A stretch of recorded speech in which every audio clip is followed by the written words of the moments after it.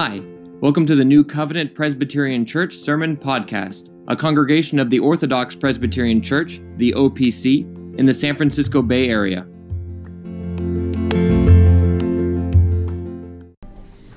Amen. Brothers and sisters, please do remain standing and turn in your Bibles to Matthew chapter 16. Matthew chapter 16, we're going to be looking at verses 5 through 12 this morning. Again, Matthew chapter 16, verses 5 through 12. Please give your attention now to the reading of God's holy word. Now, when his disciples had come to the other side, they had forgotten to take bread. Then Jesus said to them, "Take heed and beware of the leaven of the Pharisees and the Sadducees." And they reasoned among themselves, saying, "It is because we have taken no bread." But Jesus, being aware of it, said to them, "O you of little faith, why do you reason among yourselves because you have brought no bread? Do you not yet understand? Or remember the 5 loaves of the 5,000 and how many baskets you took up? Nor the 7 loaves of the 4,000 and how many baskets you took up? How is it you do not understand that I did not speak to you concerning bread, but to beware of the leaven of the Pharisees and Sadducees?" Then they understood that he did not tell them to beware of the leaven of bread, but of the doctrine of the Pharisees and Sadducees. Thus far, the reading of God's word. Brothers and sisters, you may be seated.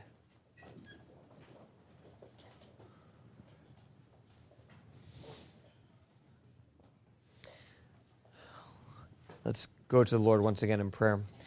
Father, we do pray that you would bless now the preaching of your word as we think about this warning against the doctrine of the Pharisees and Sadducees. Lord, how we do pray that you would build us up in true doctrine, build us up in the things that are truly taught in your word, that we might remain faithful to it. We ask that you would grant us the grace to be able to heed this warning against the leaven of all kinds of false doctrine. And Lord, that we would be zealous to maintain the truth as it has been proclaimed even all the way through all the ages, as your church has maintained the truth of the Scripture as has been given once for all through the prophets and the apostles. We ask, O Lord, that you would bless even this sermon to this end, that you would use it to so build up your people. For we do ask this in the name of Jesus. Amen. Oftentimes, as we think about the effects of false doctrines, and if you think about the debates about this or that doctrine, and the things that various people call false or not, oftentimes there is an argument that is used that has been called the slippery slope argument. So the idea is that not only is a doctrine bad in of itself, but also there is usually an argument that a bad doctrine will lead to other bad doctrines.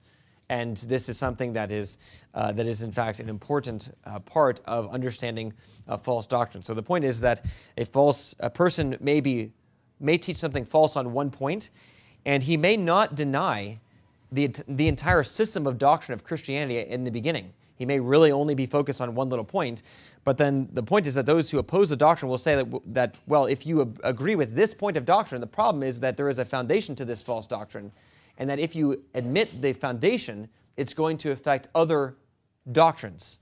And the point is that a false point in doctrine can spread to other areas of doctrine.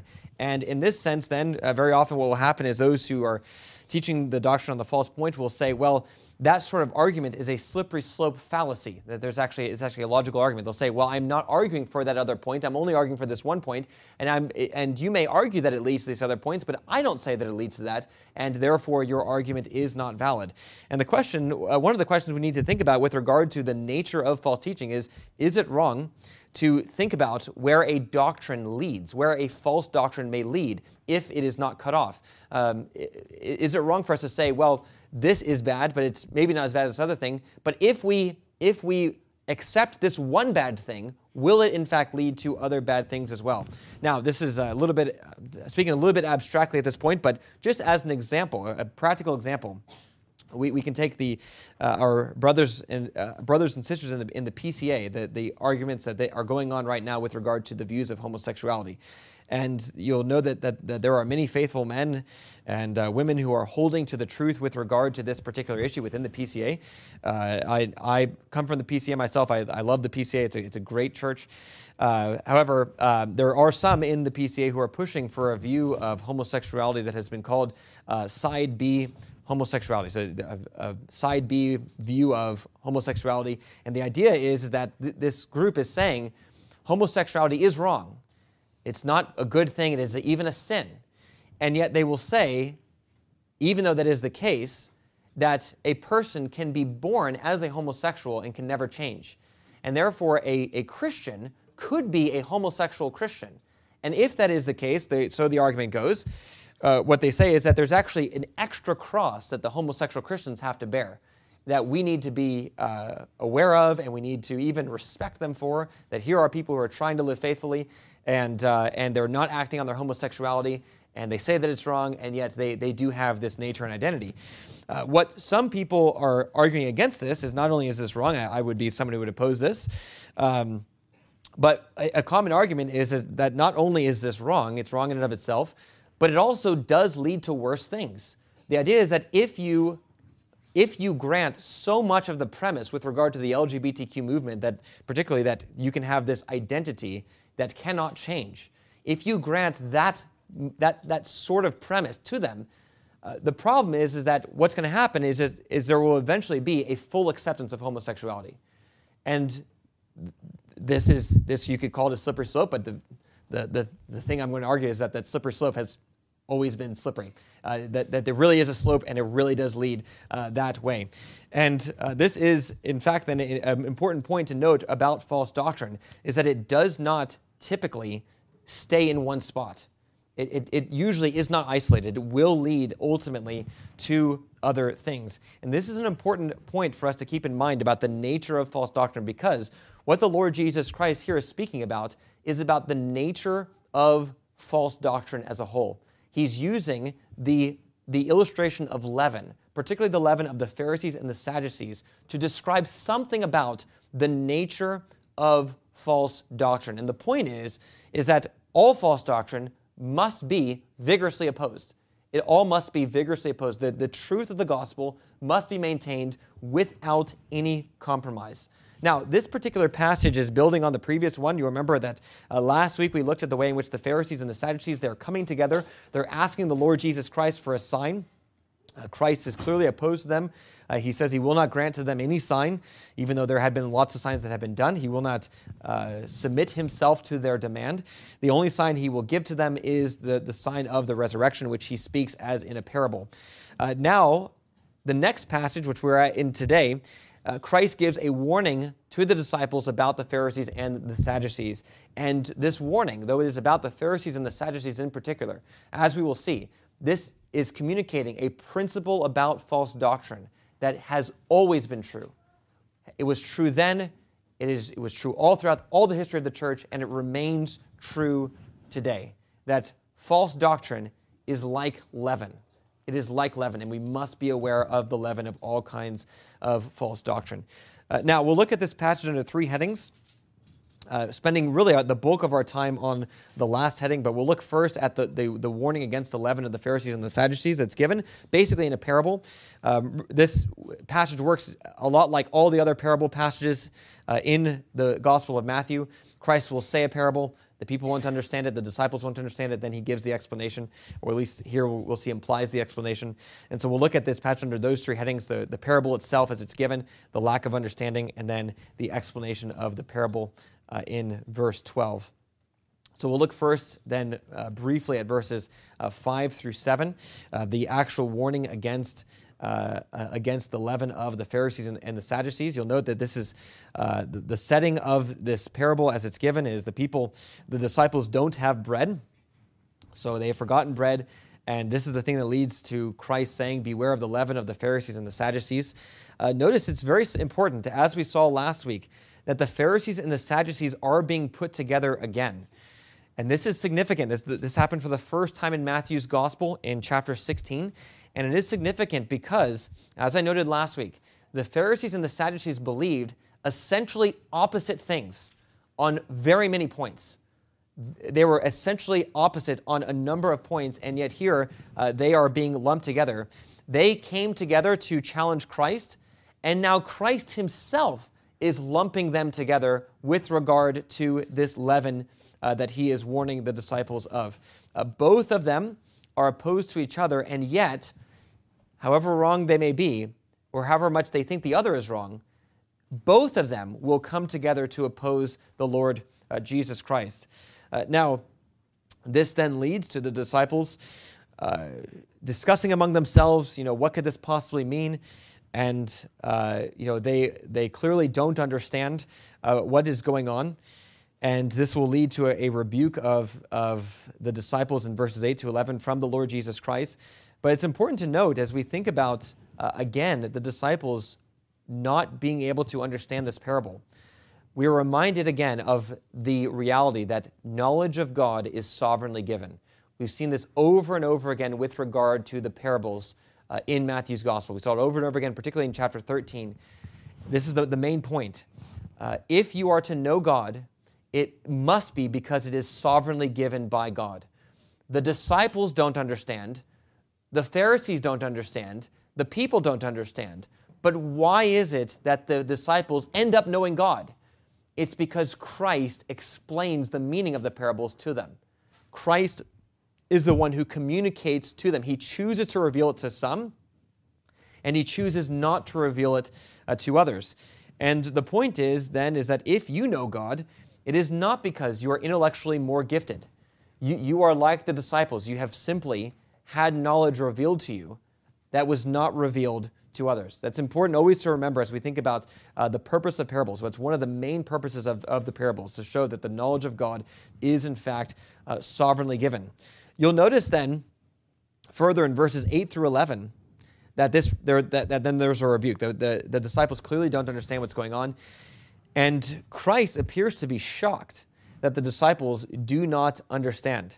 The point of Christ being shocked is to communicate that the disciples ought to have understood.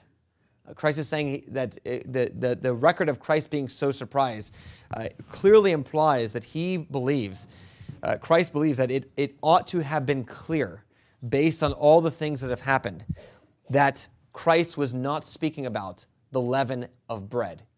It ought to have been crystal clear, and yet the disciples still fail to understand. Now, you'll notice the reason why Christ says it should have been clear and obvious is because of the miracles of the feeding of the 5,000 and the 4,000. You remember that during this section in the Gospel of Matthew, there's been these various responses to the Lord Jesus Christ. But one of the things that we've seen, particularly with regard to the people, is that there's been this miracle with regard to the feedings that's happened twice. And what I've been arguing is that with regard to these miracles, is that they are meant to communicate spiritual truths. That they were not meant to just be miracles in and of themselves, but they are meant to communicate something particularly about who the Lord Jesus Christ is and the nature of the kingdom of God. That's the point of those particular miracles. And if that is the case, and if that point was recognized, then when Christ then speaks in parables that are related to bread, that's already a clue that there is something of the spiritual nature of the parable or the metaphor that should have been clear. That if it is the case that Christ is able to feed 5,000 people with just 5 loaves and 2 fish, or if he's able to feed 4,000 people with just a few loaves and a few fish, if he's able to do that, and then the disciples forget bread, surely there would never be a situation where they would need to ask the Pharisees or the Sadducees for leaven to leaven their dough in order to make bread. Clearly, that would never be the case. And if that is the case, then clearly the Lord Jesus Christ is speaking about something other than mere leaven. That should have been clear. And therefore he gives this rebuke. He says, "O you of little faith, O you of little faith, I have done all of these things for you. I've shown you all these things. O you of little faith, how slow of heart you are, as he says in another place, to believe all the things that are written of me in the Scriptures. How slow of heart you are to receive the testimony and all the miracles that I have done. Brothers and sisters, as we hear this particular rebuke, you'll know that this rebuke is made all throughout the Gospels. O you of little faith, always said of the disciples or of the people who are trying to follow Jesus in general. Always of these disciples, O you of little faith. Brothers and sisters, as you hear that rebuke, it's important always to consider the way in which we are like the disciples. How often are we worthy of this rebuke from the Lord Jesus Christ? How often are we of little faith and needing the same lessons over and over and over and over again? As I mentioned with regard to the feeding of the 4,000, the reason why the miracle was done twice, and the reason why it's recorded twice, is because the lesson was meant to be emphasized. It was taught once, and then it was taught again. And now the disciples are showing that they need the lesson even yet a third time. And how often are we like that, where God will teach us something, and then it'll be proclaimed in the Scriptures. It'll be proclaimed in the preaching of the Word, and then we will need it again, and then we will fail again, and we will need it again. And when we understand that, what we have to recognize is that we are like the disciples. We are like those who are of little faith. And brothers and sisters, when we see that we are like the disciples, it's important for us to recognize that God is the one, as we've noted, who sovereignly gives this knowledge of the kingdom of God. And therefore, when we find ourselves having little faith, it is necessary for us to go to God and to ask that He would reveal the Scriptures more fully to us, that He would give us the heart to receive it. You'll notice that is actually very often the difference. It is almost always the difference between those who end up believing and those who don't believe. Are you willing to submit yourself to the teaching of the Scriptures? Or do you stand above it in order to judge it? And very often, this is the thing that makes us those of little faith, is very often we are unwilling to submit ourselves to the teaching of Scripture. And if that is the case, we always need to be asking God to humble us, that we might receive the testimony of the Scripture as it has been given, that He would increase in this way our faith. You'll notice that this is even the great distinction between the disciples and the Pharisees and the Sadducees. As I noted, both of them fail to understand the parables very often. The Pharisees and the Sadducees don't understand who the Lord Jesus Christ is, or they're unwilling to recognize it. But why is it that the disciples are those who receive the knowledge? Partially it's because they are the ones who are humble enough to come to the Lord Jesus Christ and to request that it be revealed to them. Whereas the Pharisees and the Sadducees, rather than coming and making requests and saying, I don't understand, teach me, they stand over Christ and say, we demand that you give us a sign in order for us to receive your testimony. The disciples come and they say, Lord, we don't understand, please explain it to us. That is the example of faith seeking understanding. And that is what the disposition that we are to have with regard to the teaching of the Lord Jesus Christ. When we do not understand, we do not say that the Word of God is wrong. We rather say, please explain to me how I am to understand this particular word. Now, all of that is basically set up for verse 12, where we have the actual revelation of what false teaching is like. And here we are told that false teaching is like leaven. This is where they finally come to understand. Once the Lord Jesus Christ gives the disciples this rebuke, then He tells them, that then they understand implicitly from His words that it is not the leaven of bread, but rather the doctrine of the Pharisees and the Sadducees that they are to beware of. Now, there are 2 points that I want to make with regard to this statement. The idea is that we are to beware of the leaven of the doctrine of the Pharisees and the Sadducees. The leaven, which is the doctrine of the Pharisees and the Sadducees. The first is that you'll notice that the teaching of the Pharisees and the Sadducees, though opposite, are said to be one. They are actually the same. It's not the leaven of the Pharisees and the leaven of the Sadducees. It is the leaven of the Pharisees and Sadducees. There's only one leaven that the Lord Jesus Christ is warning the people against. And this is especially striking in light of the reality that the Pharisees and the Sadducees believed opposite things. So, for instance, the Sadducees said, only the Torah, only the things written by Moses. That's the only thing that counts. The Pharisees say the Torah, all the prophets, the Psalms, and even tradition all of those things are the things that count. The Bible says only the things that are canon, which for the Old Testament would be the Torah, the prophets, and the Psalms.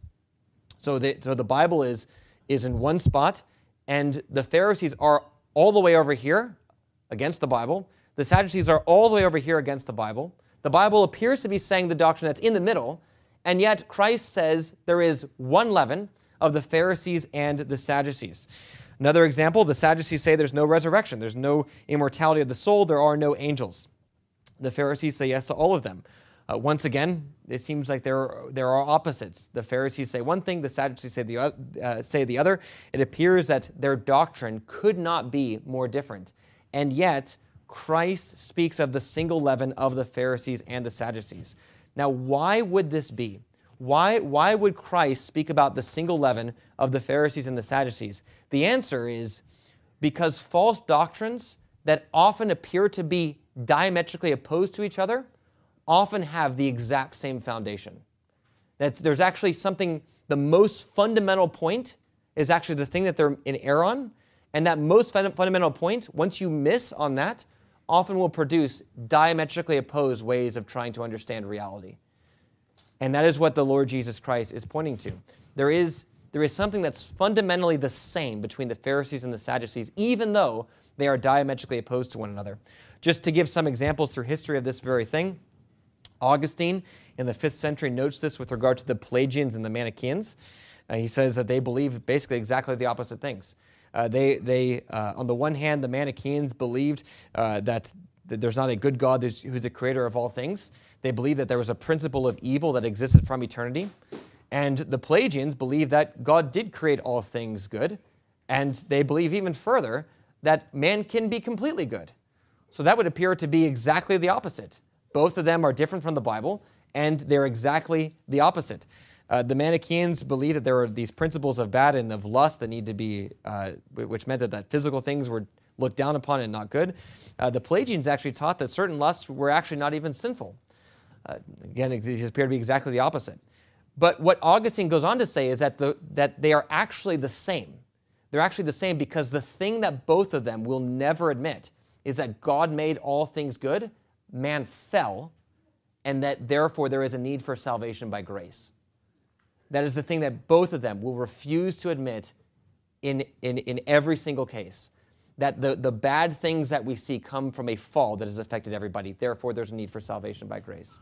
And it is that first denial that leads to opposite ways of trying to conceive of reality. Both of them are inadequate, but they are actually still one. The error is still just one error, even though they end up being on either sides of the Scriptures. Another example of this that is a more recent example in the recent centuries is the distinction between legalism and antinomianism. These look like they're exact opposites when it comes to the law. Legalists believe that the law must be obeyed for justification. The idea is that we are able to obey the law, and we must obey the law to some extent in order to be justified. That justification in some way includes good works. Antinomians say that the law does not need to be kept at all, that we can be saved from our sins and there's no need to keep the law at all. Now again, this appears to be exact opposites. You would think that with regard to the issue of the law, there could not be teachings that are more opposite.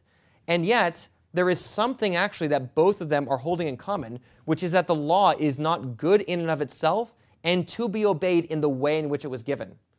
So as an example of this, the legalists and the Pharisees were guilty of this. This is what Christ says in Matthew chapter 15. Legalists must always change the nature of the law in order to make it more possible to obey. They must make it possible to obey by changing it. Therefore, the law in its strict sense does not need to be obeyed. Now, if that's the case, they're starting to sound a lot like the antinomians who also say that the law does not need to be obeyed. You either must, if you deny the biblical doctrine of justification and sanctification, which is what they're doing, if you deny the biblical doctrine of justification and sanctification, then either the law must be changed to make us be able to obey it, or it does not need to be obeyed at all. What is being excluded is sincere obedience out of a heart of love for God. That is the thing that is being denied by both the legalist and the antinomian, and therefore, though these errors appear to be opposites, they are actually one. They are actually one. Another example of this, even a more modern example of this is the view of how to even just see reality. You think of modernism versus postmodernism. I know these are sort of abstract terms, but it's important to understand because we live in worlds that are dominated by this way of thinking. Modernists taught that there's great virtue in pursuing objective truth, and they taught that you must cast aside all feelings and look merely at the facts. If you're just completely detached emotionally from the object of your study, then you can get to objective truth. Postmodernists deny the ability to get to objective truth at all. Seems to be the opposite of the modernists. And they teach that feelings are the only way that facts should be interpreted, that you cannot interpret facts without the inclusion of feelings. Now, again, this appears to be diametrically opposed ways of viewing reality. And yet, ultimately, the errors of modernism and postmodernism are the same. Both of them are trying to understand the idea of truth after having rejected the truth of the Scriptures and the truth of God. The modernist says, I can get there without God, and the postmodernist says, no, you can't. Both of them agree, though, that God is not the foundation for truth. And that produces these wildly different ways of viewing reality. The point is that these opposite things are, in fact, one. One last example of this is feminism and transgenderism. Feminism is typically thought as being the pursuit of women's rights. Transgenderism teaches that there is no such thing as a woman at all. There could be nothing that is more diametrically opposed than this, the pursuit of women's rights, and there is no such thing as a woman, therefore a man can have all the rights of all women. However, the foundation for both is actually the same. It was the feminists who taught that there is nothing that's inherently feminine, there's nothing that's according to the female nature that would govern the way a woman should act, and that even the idea of gender is socially constructed. The point is that men and women are essentially the same, and the transgenders are just saying, if that's true, then we can change it, which is the logical conclusion of what the feminists are saying. Even though the two hate each other, and even though the two are diametrically opposed to each other, the foundation is the same.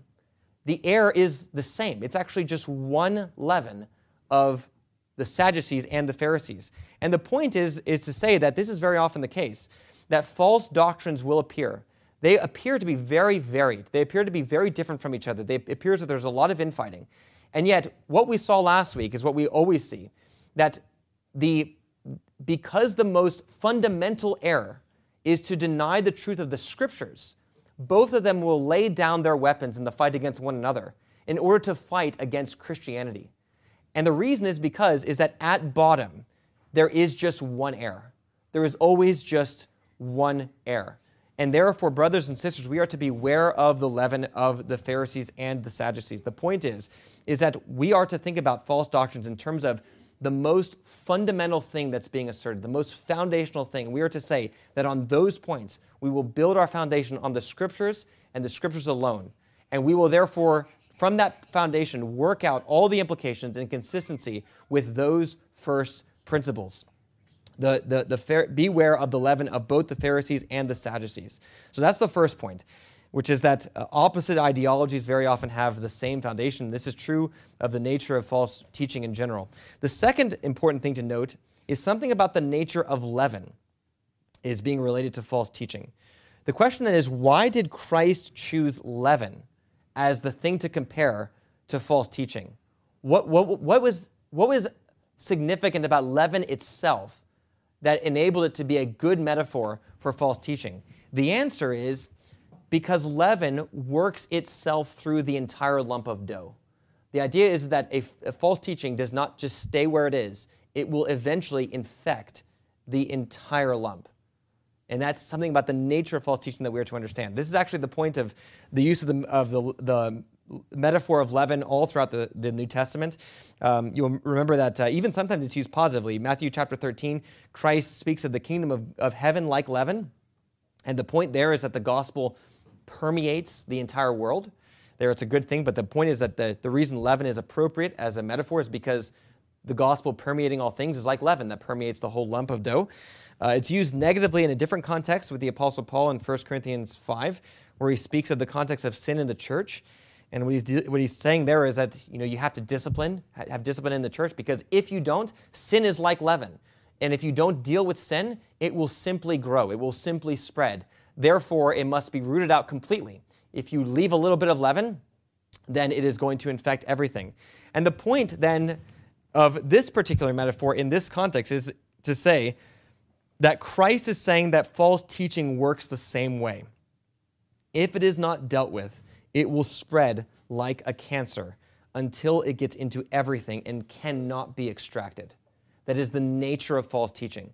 The implication, therefore, is that if there is anything that is wrong, if there's anything that's a false teaching, it must be eradicated. It must be eradicated. There can be no compromise. Now, at this point, it's good to go back to the opening illustration, the slippery slope, the back to the slippery slope argument. This is the reason why this principle that false teaching is like leaven. That's the reason why slippery slope arguments are, in fact, correct. If they are done right, it could be done wrong, of course, everything can be abused, but a slippery slope argument can be made in a way that is cogent. The idea is that all false teaching initially starts as something small. All of it does. And it always, without exception, will spread into other areas of doctrine. That is the nature of false teaching. And so, as we go back to the example of the PCA with this side B view of homosexuality, it has been well documented that every single denomination has followed the exact same trajectory, and that every denomination, without exception, that has embraced side B, a side B view of homosexuality, has embraced the side A view and fully accepted it, and eventually even fully ordained homosexuals into the ministry. And the reason is because it is like leaven. It is like leaven. The slippery slope is an argument, but the slippery slope has been proven true every single time. And the Lord Jesus Christ is teaching us here that we are to expect this is to be the case. We are to expect that where there is leaven that is not rooted out fully, that it will always spread. It will always spread into other areas. And therefore, brothers and sisters, as we think about false doctrine, our relationship to it, false doctrine, there can be no compromise. There can be none. Because every compromise is saying we will allow the leaven to remain in the dough, and we believe it will not spread, that we can contain it. But what Christ is saying here is that it cannot be contained. Now, I'm saying this as a warning to us. It can be very easy to think, we're in a conservative denomination that has held the line on the doctrine since its inception, which we're very grateful for. We pray that God would allow us to hold the line for many years to come. The point I want to make, though, with regard to this warning is that it is not automatic. It does not automatically happen. We should not assume because we have held the line to this point that we will hold the line even in the future. We must be zealous to maintain the truth of the Scriptures as it has been delivered to us. Every denomination that has gone astray at one point was faithful. Every denomination at one point was faithful. And then at some point, there was a small compromise, always small at first, and it led to other compromises that eventually led to the denial of the gospel itself. Now, I've given some examples. Part of the reason for taking some of the time and going through specific examples is just to show some of the areas that are in fact false teaching and the way that they work. But as we think about this or even any other issue, the warning is this. Let us not rest on our past faithfulness. Let us heed the words of the Apostle Paul. Let he who thinks he stands take heed lest he fall. Let he who thinks he stands take heed lest he fall.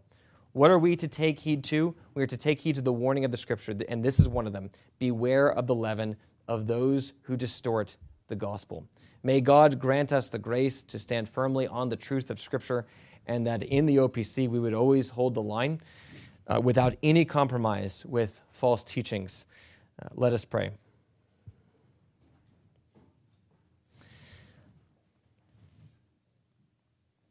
Oh, Father, we do thank you for your Scriptures which teach us the right way to go. Lord, we are thankful even for the way in which your Scriptures teach us the nature of false teaching, that we might understand how we are to oppose it. And Lord, as we think about this particular warning, we do pray that we would heed it, that we would examine ourselves, examine the things that we believe, test them against the Scriptures, and that we would resolve it in our hearts, that we will never compromise on any doctrine that is truly taught in the Scriptures, that we will maintain it with sincerity and with faith, with zeal, with love for you. Grant us this grace, O Lord, and we do pray that you would keep this church faithful as you have for so many decades, and that you would keep even our denomination faithful and your visible church all throughout the world, that you would raise up those who will teach truly according to the Scriptures without compromise or without any fear of men. For we ask this in the name of Jesus. Amen.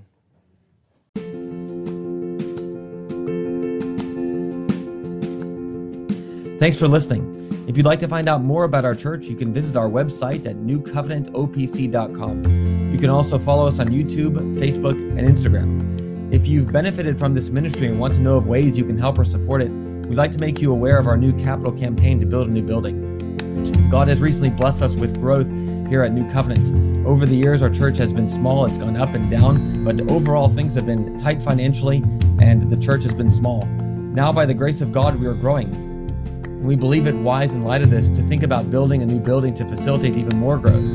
Our current building only seats 72. We cannot fit any more seats, and if we were to fill every single one, every Lord's Day we would have no more than 72. The plans for our new building would more than double the capacity and enable us to grow to a point where we can be stable financially and even be able to help other churches. One of the things that we want to be is a church that is able to look beyond itself for the sake of the advancement of the kingdom of God. We believe that this new building can help us get there. And so we are praying that God would provide for us the funds needed to build a new building, that we would grow to fill it, and that one day we would even be able to plant a church ourselves. As you know, doing ministry here in the Bay Area, this is a very dark place. There is a great need for the light of the gospel to shine, particularly in this place, through the preaching of the word. And so if you want to support us and to support our efforts to see this new building built, please consider giving a financial gift to this end. You can give by sending us a check with building fund in the memo line. Our address can be found on our website. You can also give by Zelle by sending the money to nc.opcssf.treasurer@gmail.com with building fund in the memo line. May God bless you with a greater knowledge of His word and zeal for His name.